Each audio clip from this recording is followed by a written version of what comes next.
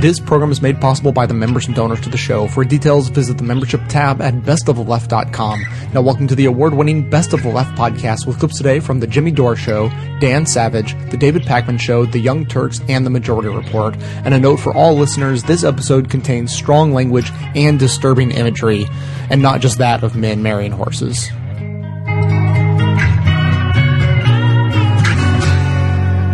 Okay, this week's Oh My God episode, I don't know if you've heard of Elaine Donnelly. She's from the Center for Military Readiness.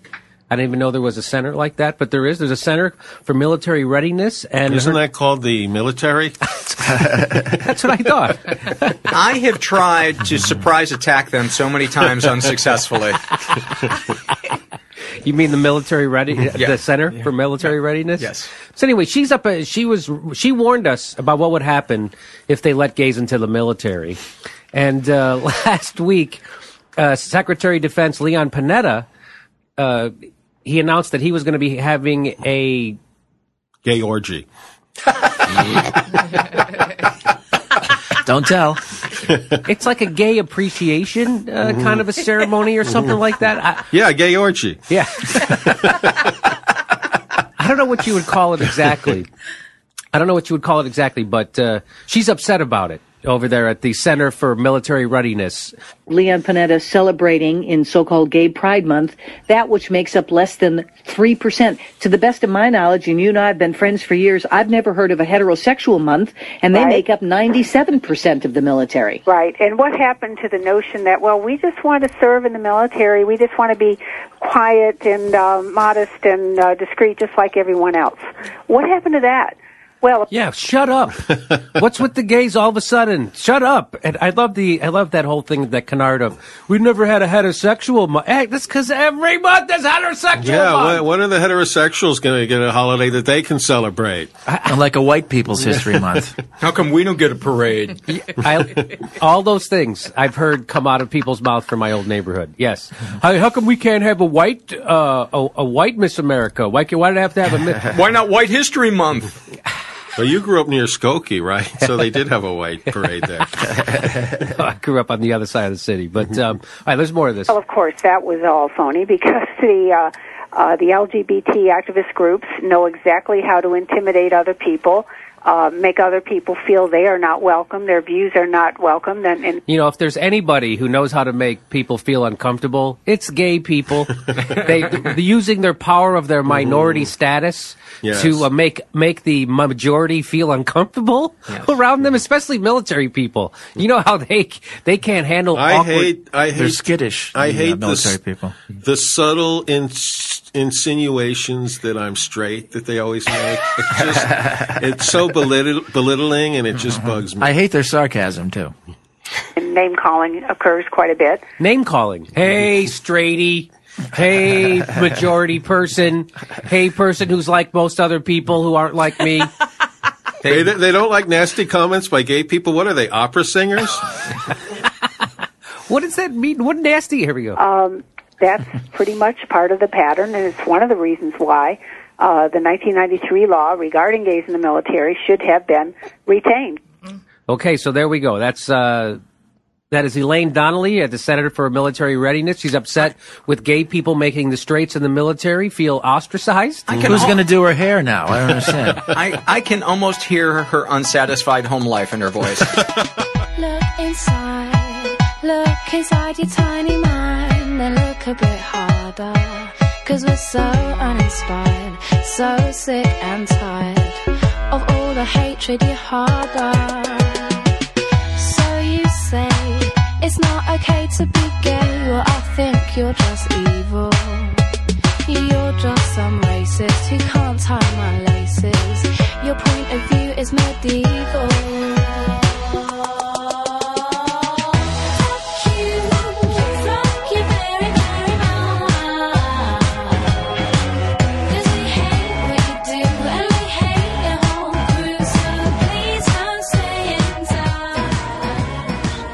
We've talked about Alan Chambers on this show before. He has, for 20 years, been the head of Exodus International. That is the organization that claims that they can cure gay people through prayer. That is the organization that has been telling gay people for 20 years that change is possible and they can give you freedom. I'm quoting, freedom from the homosexual lifestyle. Well, last week, Alan Chambers, head of Exodus International, America's oldest and biggest Pray Away the Gay ministry, the world's oldest and biggest Pray Away the Gay ministry, made waves when he told us all something we already knew.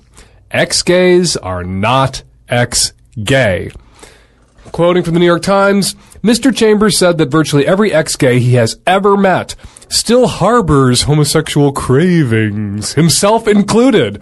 Mr. Chambers, who left the gay life to marry and have 2 children, said that gay Christians like himself faced a lifelong spiritual struggle to avoid sin and should not be afraid to admit it. The end. Now, if Exodus and other ex-gay ministries can't make gay men straight, if they can't pray away the gay, what can they do for us? According to Chambers, Exodus and Jesus can help us struggle against our natural, inborn, unpray-awayable desires for love and intimacy and companionship and a partnership so that we can hold our lunch down long enough to marry opposite-sex partners and maybe, if we're lucky, crap out a couple of kids with them, like Alan. With Exodus's help, gay people can live as heterosexuals, even if we're not, actually heterosexuals. And we never will be. Not with his help. Not with anyone's help, because we can't change, because we will always be gay. But to live that heterosexual lifestyle, says Alan, you have got to want to live a heterosexual lifestyle.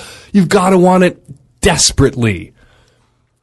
Where have we heard this shit before? Now it's my turn. And ready or not, Michael, here goes. You're a sad and pathetic man. You're a homosexual and you don't want to be. But there's nothing you can do to change it.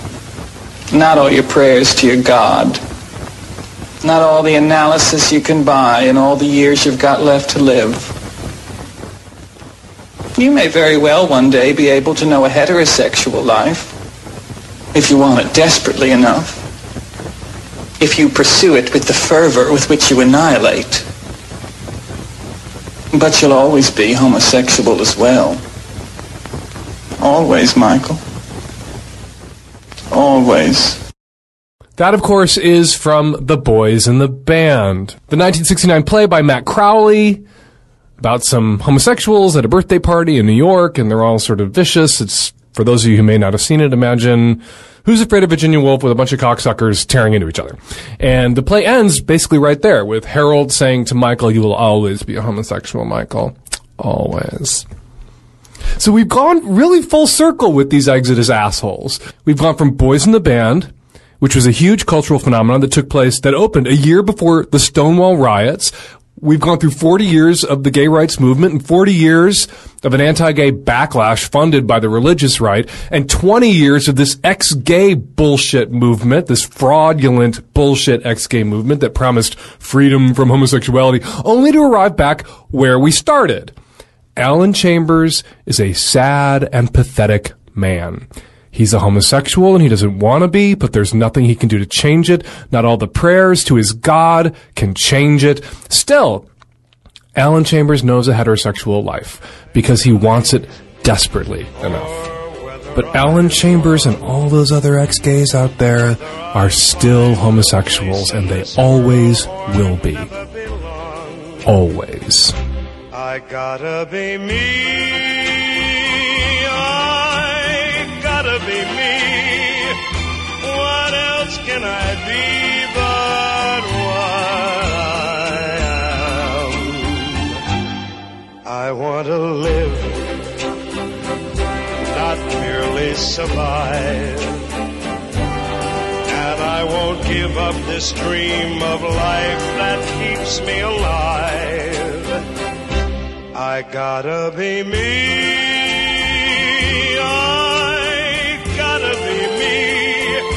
The dream that I see makes me what I am. Let's listen to one voicemail about an anti-gay conspiracy. 219-2-DAVID-P. Let's take a listen. Hey, David. Ben Talby here. And I listening to your show. Really enjoy it. And I wanted to talk about your interview with Wayne Besson and Michael Brown, or debate, or whatever you want to call it. And I have 2 points. I think, first of all, I think it's time to start lumping the anti-gay people and even the creationists in the same camp as, climate change deniers, 9/11 truthers, Roswell cover-up people, the Apollo moon landing. Because all they really are, I think, is just conspiracy theories. But even though the science is already, reached a consensus, they really just refuse to believe that is the case. And therefore... I like this idea. The reality is that being anti-gay is not that different than being a conspiracy theorist in so many other ways, insofar as so many of the anti-gay hypotheses are based on completely unsubstantiated and debunked theories about what it means to be gay, what it means to be the son of someone who's gay.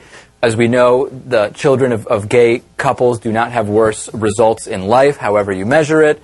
There is no link between homosexuality and pedophilia, the way that so many anti-gay people like to say. There is nothing unnatural about being gay, as homosexuality exists in thousands of species. I mean, a lot of anti-gay people aren't refuting science because they don't know about the science. They don't know anything about it. They've never looked into it. Some of them. Yeah, all they're doing is, a lot of them, all they're doing is looking at the Bible, which they think says it's bad, and they think the Bible is the word of God.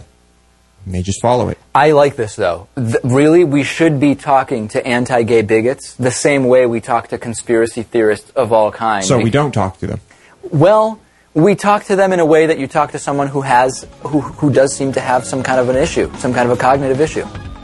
I mean, can't we make the argument that being an anti-gay bigot is at some level a cognitive issue? Bigotry across the board, I guess you could say. They don't scream, hey, let's just be friends. Look at both my inkwells brimming. I was much less understanding then. As an anti-consumerism advocate, I'd like to encourage you to shop less, don't buy things you don't need, and only buy the necessities from local, independently owned businesses. That said, if you don't take this good advice, then at least there's a way to shop that helps support this show at the same time. Simply click through to Amazon.com, just one of the major companies under constant boycott by one liberal cause or another, from the banner posted at bestoftheleft.com. Better yet, click through just once and bookmark that link to use every time you shop. Your shopping experience will be identical to normal. It will cost you nothing extra, but 7 to 8% of the cost of your order in soulless corporate blood money will be siphoned off and used to tremendously support the production of this show. Thanks for doing the right thing, whatever you consider that to be.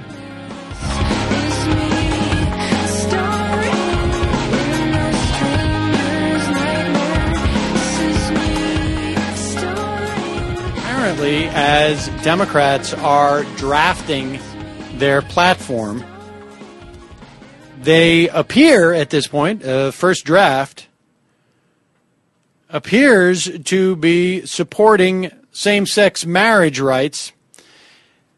The language approved over the weekend also reiterated the party's disapproval of the Defense of Marriage Act, which, as you know, prohibits the federal government from recognizing legal same-sex marriage. The 2008 platform had a similar section. However, this one goes a little bit further. It is, it basically says, I don't know the exact language, but it comes out in favor of same-sex marriage. We shall see. And perhaps the most interesting thing about this this inclusion into the platform is that it's not going to be terribly controversial at all. I mean, yes, there's bound to be that 30% that still thinks George Bush did a good job, and that the world is only 5,000-6,000 years old, and that human beings somewhere, I guess about 4,500 years ago were walking around with dinosaurs. Those folks probably will have a problem with it, but I don't think that really comes into the mix at all. So good for the Democrats taking a stand. It's not terribly controversial within the Democratic Party. The president has more or less signed off on same-sex marriage. And so good for them. Some good news. There's progress in some very, well, I don't want to minimize it. I mean, but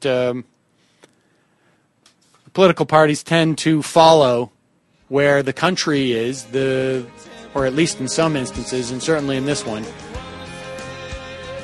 The gays are coming to get us, no longer a winning recipe for Republicans, and we should be thankful for that.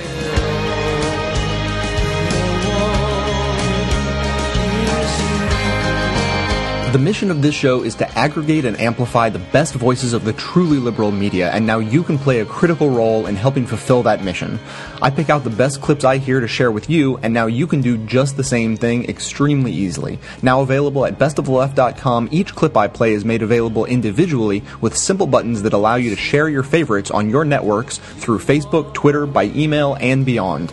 By myself, I can amplify this content to thousands of people, but collectively, we have the potential to reach millions. No kidding. Become your own media activist by taking 1 minute to share your favorite content a couple of days each week, help more people plug into the truly liberal media, and be an integral part of this extremely virtuous cycle. Thanks so much for your help.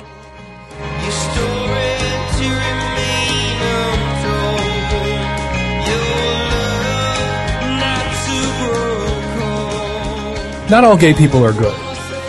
Being gay can be good, and there are lots of good gay people out there, but not all gay people are good.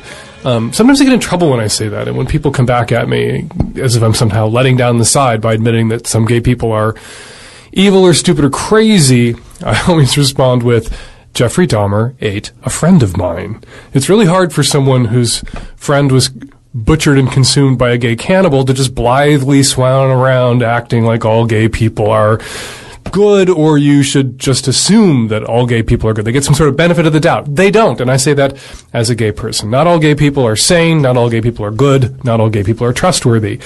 That point was driven home last week when an insane, clearly insane gay person showed up at the offices, presumed to be a gay person. This person had volunteered at an LGBT organization in Washington, D.C. I'm not up on all the reports right now. Maybe he's openly gay. I assume that he is. But this person showed up at the offices of the Family Research Council in Washington, D.C., got into a tussle with a security guard, pulled a gun, and shot the guard. The person had a lot of ammunition on him and may have been planning some sort of mass shooting. We do not yet know. But this person was gay and crazy. Let me be the first to say, as I was the first to say last week on Twitter, that I condemn violence. I condemn any political violence against our side or their side or any side of any political or religious debate. Violence has no place. And I believe I was the first on Twitter to point out that if the shooter at the Family Research Council offices in Washington, D.C. was motivated by religious animus, was motivated by bigotry, he can and should be charged under the kinds of hate crime statutes that the Family Research Council itself opposes. And I would like to see him charged with a hate crime if indeed he was motivated by hate, if that shakes out in the trial. Now, that said, the Family Research Council, Brian Brown, other people are trying to capitalize on this, other people on the right, by saying that we, gay people, and the Southern Poverty Law Center, which had designated the Family Research Council as an anti-gay hate group, created this climate of conflict and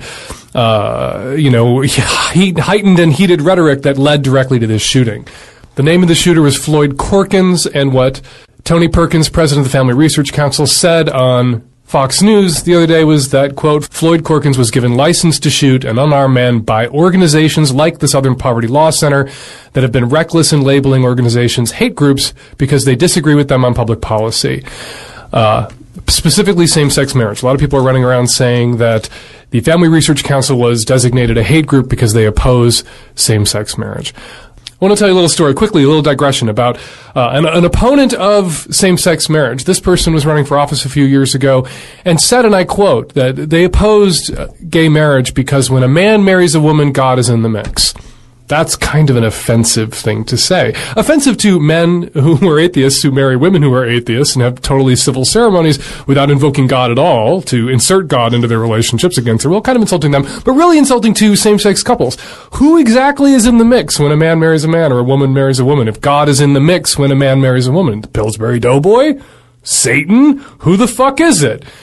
Kind of an offensive thing to say. Now, you would imagine that if gay people routinely blew up or were angry at leaders or organizations that oppose same-sex marriage, that this was all it took to, earn our ire everlastingly, to be labeled a hate organization or a hater, that gay people would have opposed this candidate who was running for office vociferously, particularly after he said that he opposed same-sex marriage because God is in the mix when a man marries a woman. That candidate, of course, not to let the cat out of the bag, that candidate was Barack Obama, who earned upwards of 70% of the gay vote in 2008. I voted for him. I sent him a check. This is not about opposition to gay marriage. The Southern Poverty Law Center responded to Tony Perkins saying that his accusations against him are outrageous. The SPLC has listed the Family Research Council as a hate group since 2010 because it has knowingly spread false and denigrating propaganda about LGBT people, not, as some claim, because it opposes gay marriage. Jeremy Hooper at Good As You, a terrific LGBT rights blog, put up a list of the sorts of things that Family Research Council has said over the years that got it labeled a hate group. It's not about opposition to same-sex marriage. Tony Perkins has gone on television and claimed that gay teenagers commit suicide because they know they're doing something wrong by being gay, and that is why they kill themselves. The Family Research Council has published a pamphlet that likens same-sex marriage to man-on-horse marriage, a pamphlet illustrated with a picture of a horse. The Family Research Council has compared gay people to terrorists, has said it's a fact that homosexuality leads to eternal damnation, said the blood of dead Marines would be on the hands of any politician who supported the repeal of Don't Ask, Don't Tell. Peter Sprigg, an official at the Family Research Council on Hardball with Chris Matthews, called for gay sex to be criminalized, for gay people to be thrown in jail for having sex with each other, consensual adult sexual intercourse. And among the most infuriating and damaging things that the FRC has put out there is a publication called Homosexual Activists Work to Normalize Sex with Boys that said one of the, and I'm quoting, one of the primary goals of the homosexual rights movement is to abolish all age of consent laws and to eventually recognize pedophiles as the prophets of a new sexual order.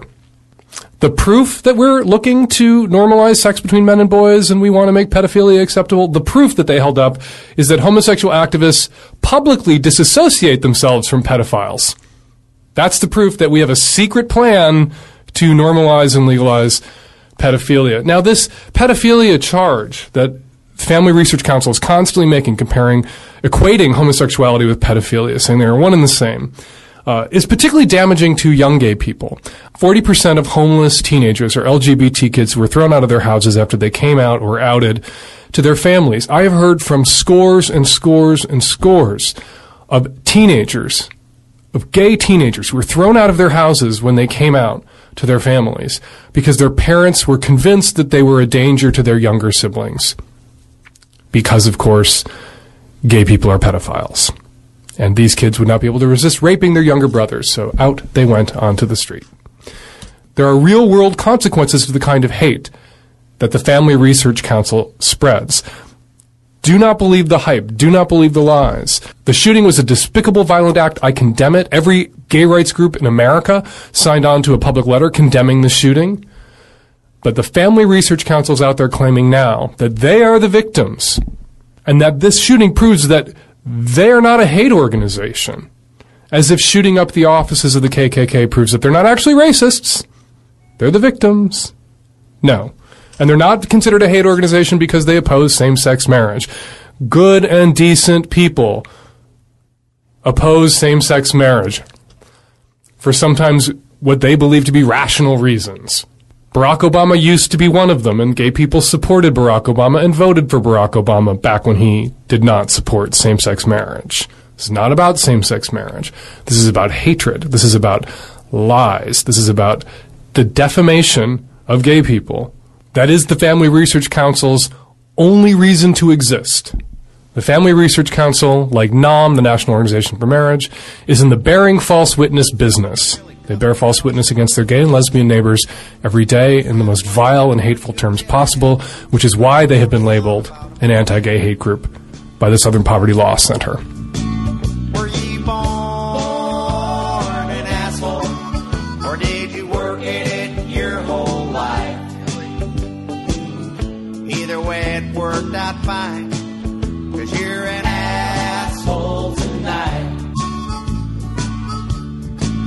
Yes, you're an A-S-S-H-O-L-E, and don't you try to blame it on me. You deserve all the credit. You're an asshole tonight. Another incredibly anti-gay ad for Romney Ryan from a super PAC. This is a super PAC. The video is called New Morning. It's from the Campaign for American Values. Now, this is a super PAC that has ties with, of course, evangelical leader Gary Bauer, and it's trying to scare would-be Obama supporters in at least one southern swing state by raising the specter of the president's support for gay marriage. Listen to the language used in this. This is a disturbing ad, but it's so typical of what's going on that right wing. It's crazy over there. Listen to this ad. Hey, honey. How are you? Fine, I guess. What's going on? Well, Obama is trying to force gay marriage on this country. That's not the change I voted for. Marriage is between a man and a woman. That's not the change I voted for either. What can we do? We can vote for someone with values. Campaign for American Values PAC is responsible for the content of this advertisement. Isn't that absurd? I mean, first of all, again, this is not a Mitt Romney campaign ad, and I said that very clearly. This is a super PAC which is supporting Mitt Romney. What the hell is this? First of all, if you were to parody a right-wing anti-gay ad, there would be no difference. I mean, how could you, if you were to parody that, would it be any different? It would be that. That's the ad. That's the parody. That's it. It's laughably ridiculous. And the other part is this idea that Obama's forcing straight people to have gay marriages. He's forcing gay marriage upon America. Yeah. All of a sudden, that woman in the commercial and her husband are going to be married to someone of the same sex. And one of them will be forced to actually have a sex change. Their marriage will be destroyed. This would be like yeah, go ahead. No, I was just going to say this is completely analogous to having seen a commercial like this in the 1950s talking about integration of schools or integrated marriages even. I was taking it a step further. This is like seeing an ad a long time ago where a religious couple wakes up and says, "Dear, I'm upset. They're trying to push Copernican theory on us. They want to impose on us that the sun is at the center of our solar system when we know, because the church told us, that it's the Earth at the middle. It's the Earth. And I didn't vote for this kind of change. Not Copernicus, not now." Right? I mean, It's the same type of thing. Flashback. They're trying to force on us that the Earth is round, but it's flat. God said so. There's no difference to this ad. It's identical. Yeah, it's confusing. I wonder what the next one will be. Obama's trying to force health care on us? Yeah. Obama's trying to make it so people don't die of scurvy.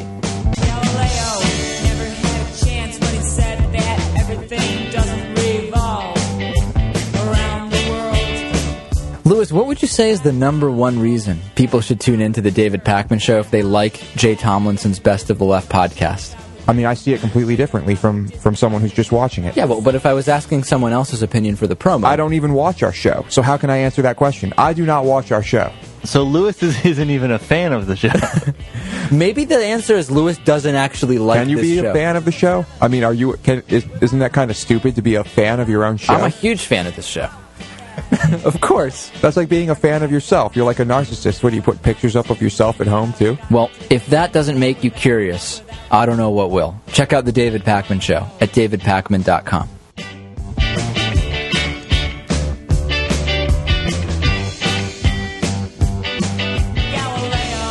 A father's letter disowning his gay son is going viral on Reddit, and when you read it, it's kind of unbelievable to think that anyone would be able to disown their son just because of the fact that they're gay. But I want to read you a little bit of it so you guys get a sense of how hateful this father is.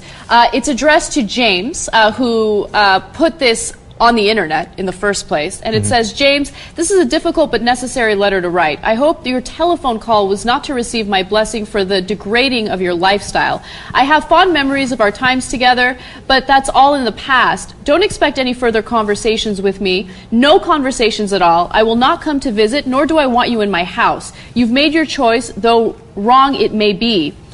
God did not intend for this unnatural lifestyle. If you choose not to attend my funeral, my friends and family will understand. Have a good birthday and a good life. No present exchanges will be accepted. Goodbye, Dad. All right. Now, this is a horrible letter, and I'm going to go off on the dude in a second. But let me just note that I like at the end of this that he gratuitously says, by the way, no presents will be exchanged. Really? Okay. I didn't get that sense. Okay. I'm not laughing at this story, but that part was so absurd. I'm like, yeah, you made it clear, you fucking douchebag. We got it. Right. And goodbye, Dad. No, not really. Not anymore. Right? Yeah. So now let me get angry at the guy. Okay. Look, I've got a son now. I cannot imagine disowning him for almost any reason. And, you never know what life brings you. But for this, that you're going to turn on the son that you love because he was born a certain way? I mean, how do you do that as a human being? And we've seen these stories. Alan Keyes threw out his daughter from his house because it turned out she was lesbian. And you see these heartless stories. Your kids, how could you have kids and then do this to them? It amazes me every time. And then to do it all based on a ridiculous interpretation of the Bible. And why do I say it's ridiculous? Yeah, a man shall not sleep with a man. Look, guys, we've been over this, right? But the Old Testament has so many crazy things in it. You cut the goat's head off and you sprinkle the blood and the shellfish, and they don't handle the ham and the pork, etc.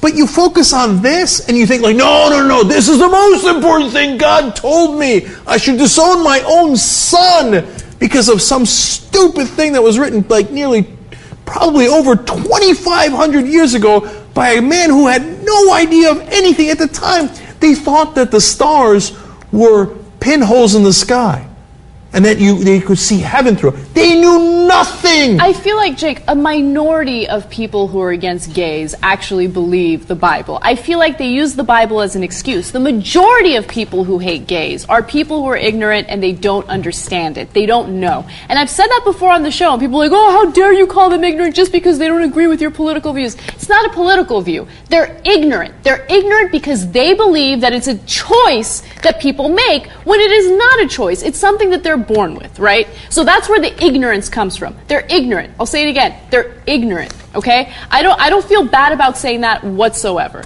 I feel sick for this kid and honestly for the dad too, because obviously I believe him, if the story is true, it's put on Reddit. Obviously we have to give a disclaimer. Anything put online, you don't know for a fact, right? Right. But it seems credible. It's a handwritten letter, etc., for what it's worth, right? And I feel bad for the dad, too, in some ways. I'm sickened by him, and I can't believe he did it. But he has these fond memories of his son, and because of some voodoo that some pastor told him about some incredibly unimportant part of the Bible, and which then, of course, they say the Old Testament doesn't count when it comes to the shrimp and the pork and everything else. On all the stuff we don't want, the Old Testament doesn't count. But on hating gays, it does count, based on some stupid, ridiculous dogma from 2,500 years ago. He disowns his own son. So we got to stop this madness. That's why I speak out against it all the time, because it's ruining people's lives based on these old fairy tales that aren't even remotely true. Now, the timing of this letter is important because this letter was written 5 years ago, and James decided to release it now, and he explains why. He says, it's important to know just what this zealotry from Brian Fisher, Maggie Gallagher, Dan Cathy et al. Does to everyday people. I've never done drugs, was an excellent student, an obedient child, far less trouble than many of my classmates, didn't drink until I was 22 because it terrified me, and have had just one speeding ticket in my life. Yet I am still seemingly deserving of this terrible act of hate and cowardice that one person can place on another. Can you imagine if your dad did that to you?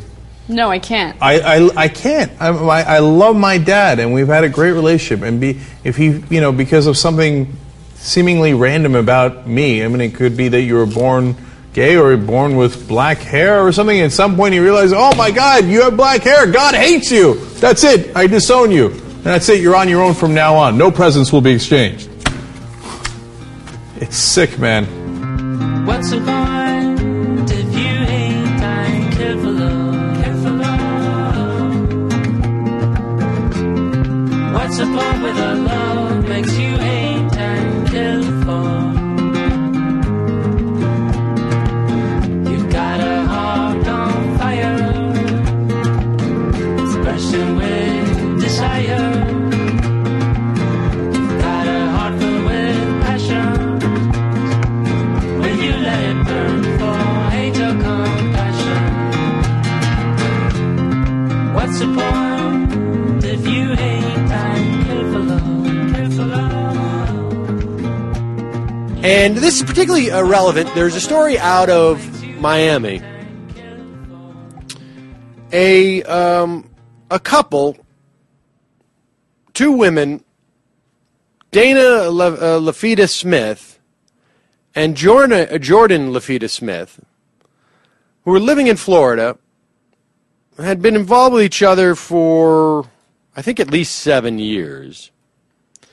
And they drove to New York to get married, because in Florida they're not allowed to.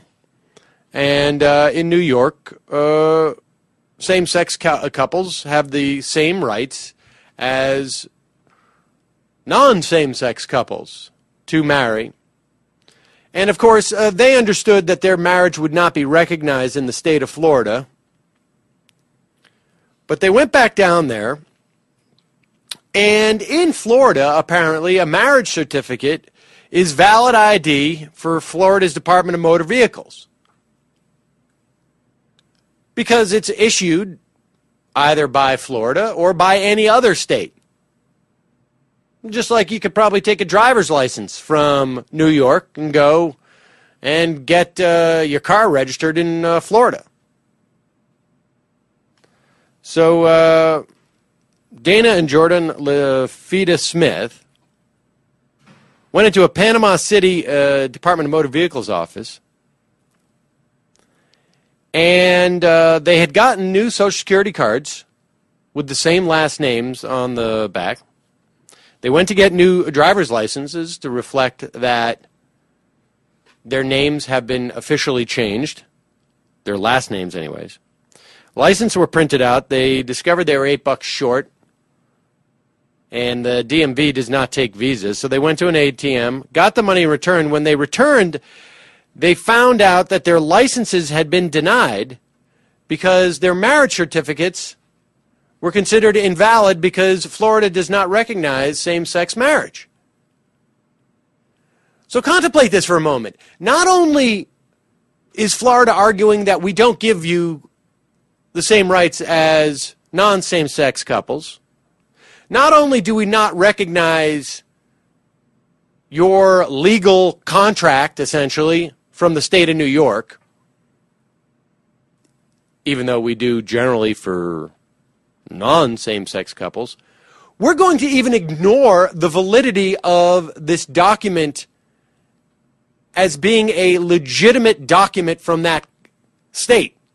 Never mind that we're not prepared to give you the rights, we just will ignore that document. And the problem is that they can't get a passport. I suppose they could get a passport. Ultimately, I guess they can, but they can't use their Social Security cards because the names are different from their original licenses. Without a license, they can't legally drive. They can't vote. They're at risk at losing their car insurance because they could lose their car insurance, but they could also lose their car because their loan on their car is a function of having car insurance, and you can't get car insurance if you can't get it registered and get your driver's licenses.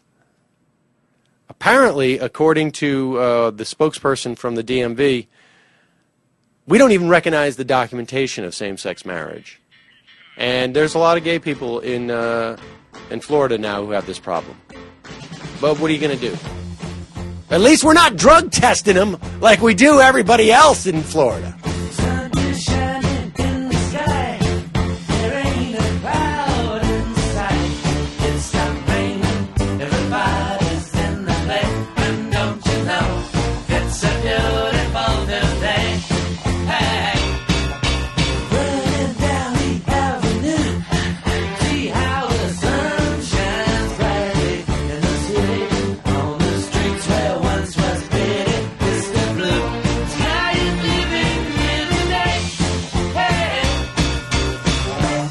blue sky. Please tell us why you had to hide away for so long. Where did we go wrong?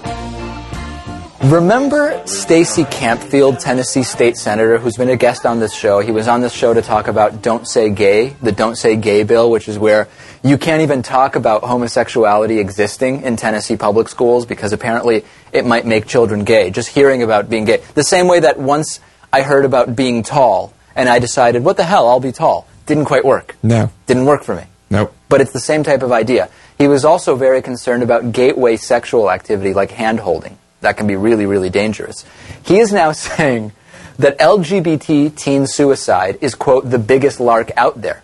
Just doesn't exist. Now, most people know, of course, that LGBT teen suicide is an issue. We've seen and heard extensive reporting about it. We know about bullied LGBT youth who do end up tragically taking their lives. This is a problem. We know it's a problem. Stacey Campfield doesn't think so. He was on the SiriusXM show, the Michelangelo Signorile show. Michelangelo, I had actually met him at Netroots Nation. Very nice guy. Mm-hmm. He's a fan of this show. Yeah. We're a fan of his show. It's symbiotic. Absolutely. Yeah. Thank you, Lewis. He interviewed State Senator Stacey Campfield, and he commented about a number of things, and he had this choice quote to say about LGBT teen suicides. He says, quote, "That bullying thing is the biggest lark out there. There are sexually confused children who could be pushed into a lifestyle that I don't think is appropriate with them, and it's not for the norm for society. And they don't know how they can get back from that. I think a lot of times these young teens and young children, they find it very hard on themselves, and unfortunately some of them commit suicide." So I read this a bunch of times, and if you don't understand it from my one reading, I didn't understand it from 10 readings, okay? But he does seem to be saying that it kind of is an issue, but for a different reason. It's because they're being pushed into a lifestyle. Of course, being gay is a lifestyle. It's a lifestyle where you are ridiculed and subjected to lack of rights and considered a second-class citizen by many people. But nevertheless, apparently it's for some reason, even with all that, it's an attractive lifestyle for some people to choose, and that's why they're killing themselves. Yeah, and who is it that's pushing them into this lifestyle? I don't know. Joe Biden? Glee, the show Kenyan Glee. Muslim socialist communist presidents? Yeah, Indonesian, Kenyan, Muslim, socialist, Native American, anarchist presidents obviously also are gay and want children to be gay, and they push them into that lifestyle. Is it just a matter of time before Stacey Campfield is caught tapping his toes in an airport men's room? A wide stance debacle, as they may now be known? I really hope so. I really do. I don't actually hope so. I mean, in other words, it's very widely documented that a lot of these extreme right-wing anti-gay nuts are gay, and part of them acting out in this incredibly hateful and damaging way is because of how they grew up in an unaccepting society. So the only thing, I don't hope that this guy is gay or isn't gay. I just hope that eventually he can sort out this rage and anger that has really taken over. I mean, it's almost what it is what he is known for. Well, I think what does anyone know of Stacey Campfield as, other than that anti-gay nut? Yeah, I think he clearly has followers and people who voted for him. So somebody voted for him. Yeah, well, I think if these people see that, if it turns out that he is gay himself, and people see that, it might change their opinion of things when they see that he was just acting out in anger because of the way he was raised. And you're right. Maybe that's the people's positive. opinions. Maybe that's the one possibility. Of course, we're not saying he's gay. We're just speculating.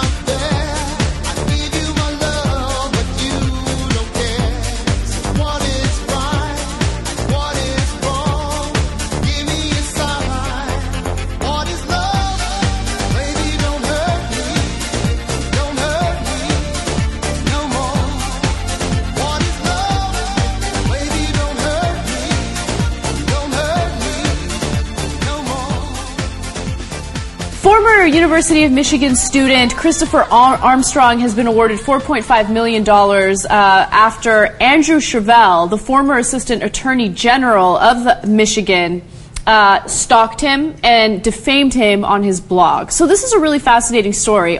Christopher Armstrong is a gay student. He served on the student body, And this random assistant attorney general found out about it, and he freaked out and started stalking him, right? And he's like, oh, he's trying to spread this radical gay agenda, and we have to stop him. He literally dedicated a blog to stopping him. I don't know what that even means, right? I know what it means. It means he's gay. It totally does. Okay. So the harassment got so bad that in 2010, he got fired from his position as assistant attorney general. And as I mentioned, this student has now been awarded $4.5 million because he has been defamed in these blog posts. So now this guy claimed, hey, listen, I got a First Amendment right to say anything I want about this guy. No, you don't. Which is not really true, as he found out, to the tune of $4.5 million. And but the way that he got obsessed with the kid is fascinating. Okay, so that's why, we're joking that he's gay. Hey, but he would agree that we have the First Amendment right to call him anything we like, right? Presumably. That's true. So, but look, you don't get obsessed about some college student and stalk him and write blogs about him and how dirty, naughty he is for being so gay. He would show Unless you're interested in that guy in a different way. I mean, it's the weirdest thing in the world. He would show up at this kid's public speaking events, and if he was out with his family, this creeper would show up and just take notes on what he was doing and then write about it in his blog. How scary is that? No, and I know guys. I know the way their mind works, gay or straight, right? Mm-hmm. Some dudes, once they lose it, man, they can't come back, and they get obsessed about something sexual. But it's almost always sexual, okay? And then he just has to find an excuse, and he's got to find a way to live with himself because he's been anti-gay his whole life. So he's like, no, there's a good reason why I'm following him and looking at his ass the entire time. It's a really good reason because I hate the fact that he, is gay. I hate it. Look at him. God, I hate myself. I mean him. Right? Come on. This guy's a former assistant attorney general. How scary is it that these clowns are in power positions? Yeah. Yeah, and thank God that the kid didn't have any problems with the law and run into this guy in the wrong context.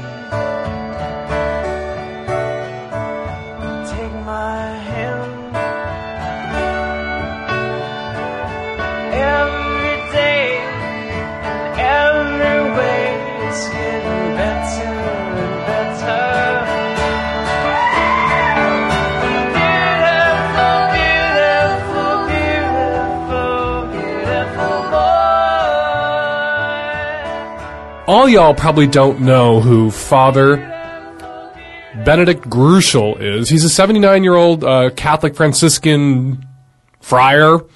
He's also the co-founder of Courage, which is the ex-gay Catholic organization. And in 2011, according to Box Turtle Bulletin, he won the Lifetime Achievement Award from the Catholic Psychotherapy Association. So he's obviously a wonderful, smart, intuitive, sensitive, caring guy.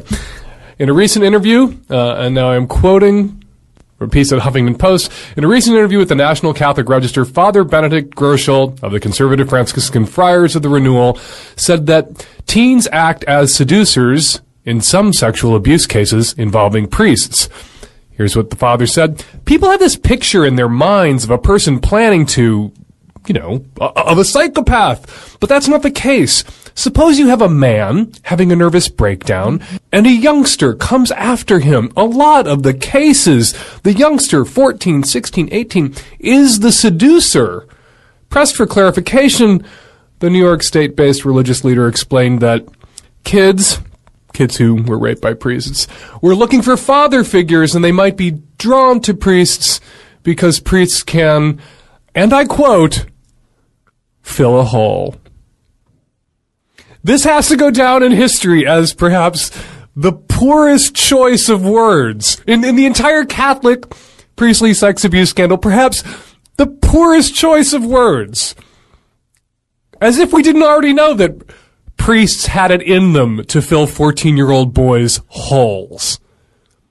Tell us something we don't know, Father Benedict.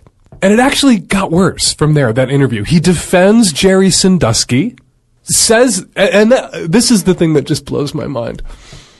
Benedict expressed a belief that most of these relationships are heterosexual in nature. You know, he's the leader of the ex-gay group, so we have to round up priests fucking boys to somehow heterosexual in nature, and that historically sexual relationships between men and boys had not been thought of as crimes. If you go back 10 or 15 centuries? Is that what he's about to say? No, years. 10 or 15 years, says the father.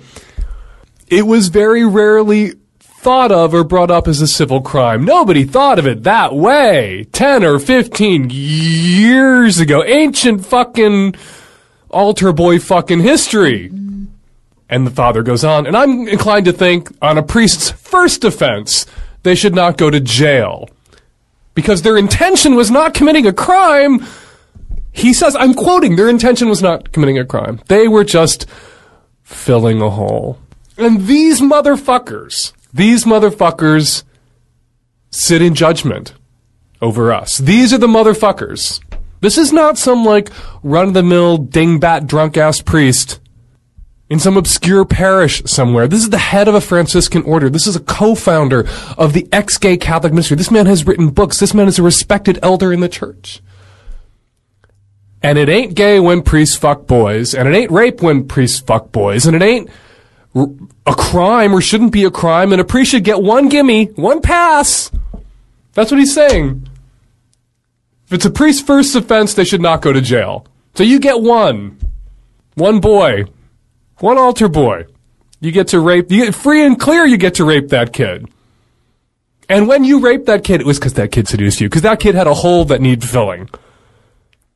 And nobody can fill a kid's hole like a Catholic priest. And these are the motherfuckers who insist that I should not be allowed to marry Terry, that my sexual, being openly, honestly gay, two adult men who are in love with each other, we are intrinsically morally disordered according to the church. And this motherfucker, if I'm intrinsically morally disordered, if I'm intrinsically evil, they have described adoptions by same-sex couples as doing violence to children. Perhaps we should defer. They're obviously the experts when it comes to doing violence to children. My relationship is intrinsically morally disordered. What the fuck is this guy? If I am intrinsically morally disordered, what the fuck is this guy? Oh, I know what the fuck this guy is. He is a professor of pastoral psychology at St. Joseph's Seminary in the Archdiocese of New York. This guy is talking to young seminarians every day about mental and sexual health issues. And this guy is helping to prepare the next generation of Catholic priests. I've said it before, I'll say it again. If kids got raped at Denny's, at the clip that they got raped in Catholic churches, if the vice president for consumer affairs of Denny's went around saying shit like this, every Denny's franchise in America would be on fire. There would be riots. But they wear skirts and they claim to have a little red phone on their desks that when they pick up the handset, God answers, so they get a pass. And it ain't rape. They're the victims. They're being seduced by those 14-year-olds that have holes that need filling. And I'm the intrinsically morally disordered one.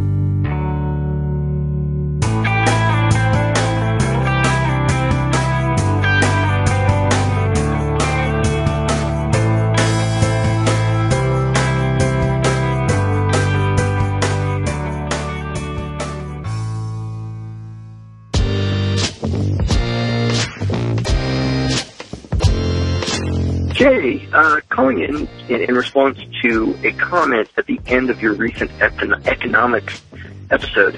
John from Reno had left a voicemail to disagree with a clip that was critical of the Catholic Church and their handling of sexual abuse cases in general. And, disagreement is fine. If I remember the clip, it was from David Pakman's show, and the two hosts were not in agreement if who's labeling the Catholic Church as the world's biggest pedophile ring was appropriate or not. They didn't get into that argument, but the idea stood. But John goes on from disagreeing to make a really egregious false equivalency to compare the Catholic Church's response to the sexual abuse scandal to Muslims' response to terrorism. And first of all, the Muslim community has overwhelmingly condemned the use of terrorism as a political tactic. That's just not true to make that comparison. Secondly, there's a difference between a community of believers and an organization like a church. The Catholic Church has a leadership structure, and there's a single individual who is supposed to be in charge of that organization. When that organization doesn't, condemn the acts of its individual followers when they are clearly in the wrong, and in the wrong according to that organization's own values, but instead covers up, defends, makes excuses, it seems a legitimate argument to make, very different than individual Catholics not seriously condemning the acts of the priest. Which, to be honest, I think that's where the majority of the condemnation of the abuse of the Catholic Church is coming from. Individual Catholics in the community are outraged. They are strongly condemning the acts of the priests and the acts of the Church itself in covering up for the priests. So, there you go. Hi, Jay. This is Daniel from California, and I wanted to call in and comment on Joe's call from last week, or last episode. It really made me think a lot about what he had talked about, and I thought it was really interesting and really highlighted aspects of just of humanity, of being human, because it's a subjective experience of being human. Joe's father's subjective experience with minorities in the areas that he was were negative experiences. So it makes sense that Joe's father adapted based on those negative experiences, and even though there are few, they're still threatening, so they hold a lot of weight in the area that he was. But he mentioned that he was in New York during the 1970s and 80s, and I know here in LA during that time period, the minority districting that had gone on and the forced poverty on the minority section was really coming to a head with a lot of crime. Watts riot, I think 1970s. I'm sure it was very similar in New York from what I understand. And so, yes, he's having a subjective experience of crime with minorities, but it's a bigger picture. And that's where the education comes from and these discussions, which is what I love, because it makes me think about it. Because things like education and social sciences, or specifically sociology, deal with the plethora of reasons why Joe's father had the subjective experience that he did with minorities. And so, yeah, you could look at that and say, yeah, it makes sense that he became wary of minorities. But with education, Joe's father knows that even though he might look over his shoulder, or he might even buy a gun to protect himself at home, he'll know that the city or the state shouldn't be spending money to stop and frisk minorities, because that's not helping his experience, his subjective experience. He'll know that instead, his city could be spending less money or the same money on education and on restoration projects in those poor neighborhoods and get a better result. And so it's the subjective experience that makes you adapt and protect yourself, just like the minorities who are being attacked through poverty or defending themselves. It makes sense from the subjective stance, but you have to have the education of what privilege is done and the lack specifically of privilege to the minority classes that has had these effects and that has Joe's father's experience. And so with education, you can overcome just voting negatively because of your own experience, and that's why it's so important to spread it, because then you vote smarter and you get public restoration projects. It's a much better plan. So again, I'm sorry that this took a while, but I'd love to hear what other people have to say. Thank you.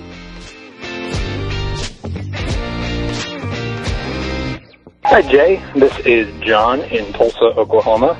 I just wanted to call and weigh in on the Stacy and Joe conversation from this weekend. I think that Joe's use of term paranoia as his perception for Stacy and his father's heightened self-preservation instinct reveals his majority advantage being able to look at the situation through an objective lens of statistics and reality rather than through their subjective lens of their own experiences. Stacy is a minority and suffers therein because she's a woman and she is more likely to be victimized. Joe's father is also a minority in that he has been a victim of multiple violent crimes in the past. Therefore, from his subjective experience point of view, he is also more likely to be a victim of a violent crime. Their heightened awareness of their subjective realities leads to a self-perpetuating cycle of them witnessing or researching examples that support the conclusions they've already come to. Again, namely that as a woman, Stacy is more likely to be victimized, and Joe's father, he is presumably at this point elderly, presumably white, and obviously male, and he has already been victimized, so therefore he sees himself as a potential victim. Again, Joe's majority privilege is that he can look objectively at Stacy and Joe's situations and say that they are not making objective decisions, but that is because he is coming from a place of privilege that they do not have as minorities. Again, this is John in Tulsa, Oklahoma. Thanks for the good work, and keep it up. Thanks for listening, everyone. Thanks to all those who called into the voicemail line. If you would like to leave a comment, question, or activist call to action yourself to be played on the show, the number to dial is 206-202-3410. So the Joe in question in these last couple of voicemails called back himself, left another voicemail. Didn't have time to play it today, but I will play it in the next episode, so look forward to that. In the meantime, I'll give my couple of cents, the real short version, from sort of both sides of this coin. You know, when looking at those types of people who are likely to attack you and that you should be concerned about, you know, if it is a minority that is committing a crime, it is not their minority status that is the reason why they are committing a crime. It is a much more complex dance having to do with, you know, centuries of institutionalized, socioeconomic situations that has come down through the generations, leading these people to be at the point where they are, which makes them maybe statistically more likely to be in the situation where they feel like they have to commit crimes to, you know, get along in life. But that is not, you know, an inherent or intrinsic part of being minority. So that's one side. The other side is, you know, the question of, are people like Stacy and Joe's dad oversensitive to this situation of feeling that they are sort of like statistically more likely to be victimized, and so therefore being vigilant about it? Are they being oversensitive? And I think, depending on how you define your terms, one answer could be, yes, absolutely they are, and here's why. If they walk home one night and are vigilant, and they don't get attacked, then by definition, they were over-vigilant that night.